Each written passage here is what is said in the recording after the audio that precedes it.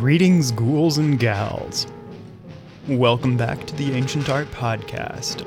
I'm your ghost of a host, Lucas Livingston.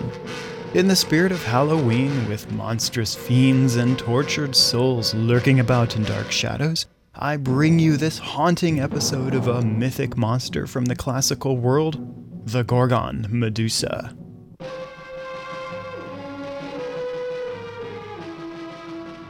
In the lineage of the earth goddess Gaia, Medusa is a chthonic being, a creature born of the chaotic shamblings from Earth's dark abyss, much as we encountered in previous episodes exploring dragons from ancient myth and legend like Python and Typhon.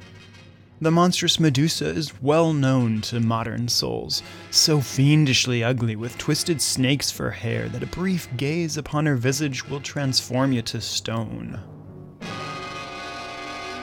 In the 7th century BC poem Theogony, among the litany of the origins of the myriad of hybrid monsters and creatures conjured up in the minds of the Greeks or imported from neighboring cultures and myths, the poet Hesiod mentions the children of Ceto and Phorcys, themselves sister and brother by the earth goddess Gaia and the primordial sea Pontus. Among these children are Medusa and her two sisters, collectively known as the Gorgons, from the Greek word gorgos, meaning grim, fierce, or terrible.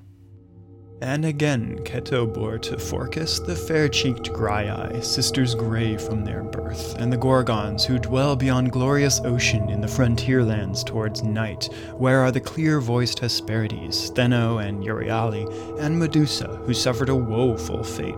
She was mortal, but the two were undying and grew not old. With her lay the dark-haired one in a soft meadow amid spring flowers, and when Perseus cut off her head, there sprang forth great Chrysaor and the horse Pegasus. We learn a lot from that short passage in the Theogony. We learn that the Gorgons were sisters to the Graiai. Those are the three elderly crones who share one eye and one tooth between them. And we learn about the three Gorgons, Stheno, Euryale, and Medusa. While Stheno and Euryale are immortal, Medusa learns the hard way that she indeed was not. Perseus, the hero of the modern film The Clash of the Titans, beheaded Medusa, and he was extra clever about it. As Medusa's gaze would petrify any onlooker, Perseus observed Medusa indirectly through the reflective surface of the mirrored shield he had received from the goddess Athena. In the Metamorphoses, the Roman poet Ovid recounts the tale as Perseus approaches the lair of the Gorgon. Along the way, in fields, and by the roads, I saw on all sides men and animals, like statues, turned to flinty stone at sight of dread Medusa's visage. Nevertheless, reflected on the brazen shield I bore upon my left, I saw her horrid face. When she was helpless in the power of sleep, and even her serpent hair was slumber-bound, I struck and took her head sheer from her neck. To winged Pegasus the blood gave birth, his brother also, twins of rapid wing.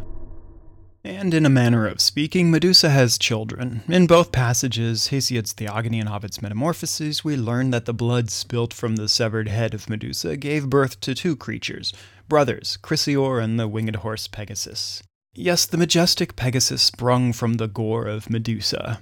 We're all too familiar with the Pegasus, from fairy tales and My Little Pony to Clash of the Titans and Dungeons and Dragons. And to be entirely faithful to the Greek legend, there was only one Pegasus, not like the teeming hordes of unicorns and fire mares.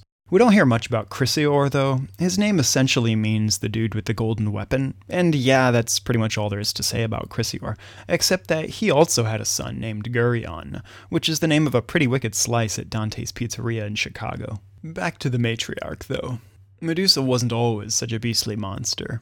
In fact, even ancient authors relish in the ambiguous appearance of Medusa, at once both beautiful and terrifying. In an ode written in 490 BC, Pindar speaks of the fair-cheeked Medusa. A few examples of Greek face painting depict the slumbering Medusa as not entirely unattractive, and many later images show a much more attractive Medusa. A few lines later in that passage from Ovid's Metamorphoses, Perseus recounts the background story behind Medusa, the cruel curse that damned this once beautiful maiden.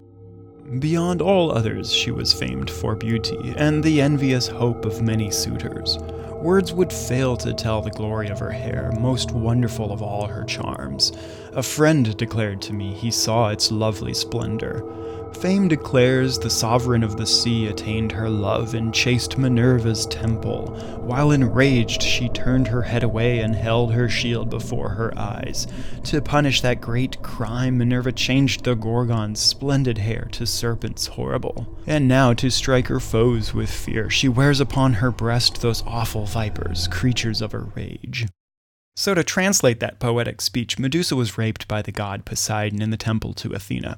As punishment for apparently allowing herself to fall victim to the attack on sacred ground of the virgin goddess, Athena transformed the beautiful Medusa into the fiend we commonly know. At the end of that passage, Ovid also mentions the aegis, or the Gorgonian, the face of Medusa worn upon the breastplate of Athena. Upon completion of his quests, Perseus gave the severed head of Medusa to Athena, which thereafter she proudly sported as an apotropaic device, meaning to turn away. Even today, the aegis is regarded as a talisman to ward off the evil eye, not unlike the Eye of Horus in some cultures today. Interestingly, the aegis and the Eye of Horus share a lot in common. In addition to both being protective talismans, they're both severed body parts, rent from the whole corpus in acts of violence. And despite that, they're both culturally and spiritually considered complete symbols in their own right, not mere fragments dislodged from some previous host. And both also entwine serpentine imagery about the central protective device. Historians have often suggested that Medusa was not entirely the creation of the ancient Greeks, but that she was part of a vast inheritance of myths, religion, and imagery from the ancient Near East and from the Greek Bronze Age, Minoan, and Mycenaean civilizations. It's been suggested that the primordial Medusa could have been a snake goddess, a mistress of beasts, or perhaps a solar deity. The Egyptian Eye of Horus is closely connected to the Egyptian snake goddess Wadjet, the patron goddess of Lower Egypt, the Nile's delta region. We often see Wadjet depicted as the uraeus, the snake entwined about the solar disk, surmounting the heads of gods and perched upon the crown of Pharaoh. Wadjet and the Eye of Horus are quite conceivably one of the many pre-Greek influences that shaped the Gorgon Medusa. The origins and imagery of Medusa is a startlingly vast topic, so we can only scratch the surface here. But do stay tuned for a future episode delving deeper into the primal realm of that nether being, the Gorgon Medusa. We'll dare confront the petrifying gaze of the monstrous fiend as we closely examine wondrous, salient works of ancient art exploring Medusa's roots, influences, and evolutions. Thanks for tearing into the Ancient Art Podcast. Behead yourself on over to ancientartpodcast.organs to gorge yourself on a feast of high-resolution imagery with detailed credits for this and other episodes, and to chant the eldritch scroll that is the transcript.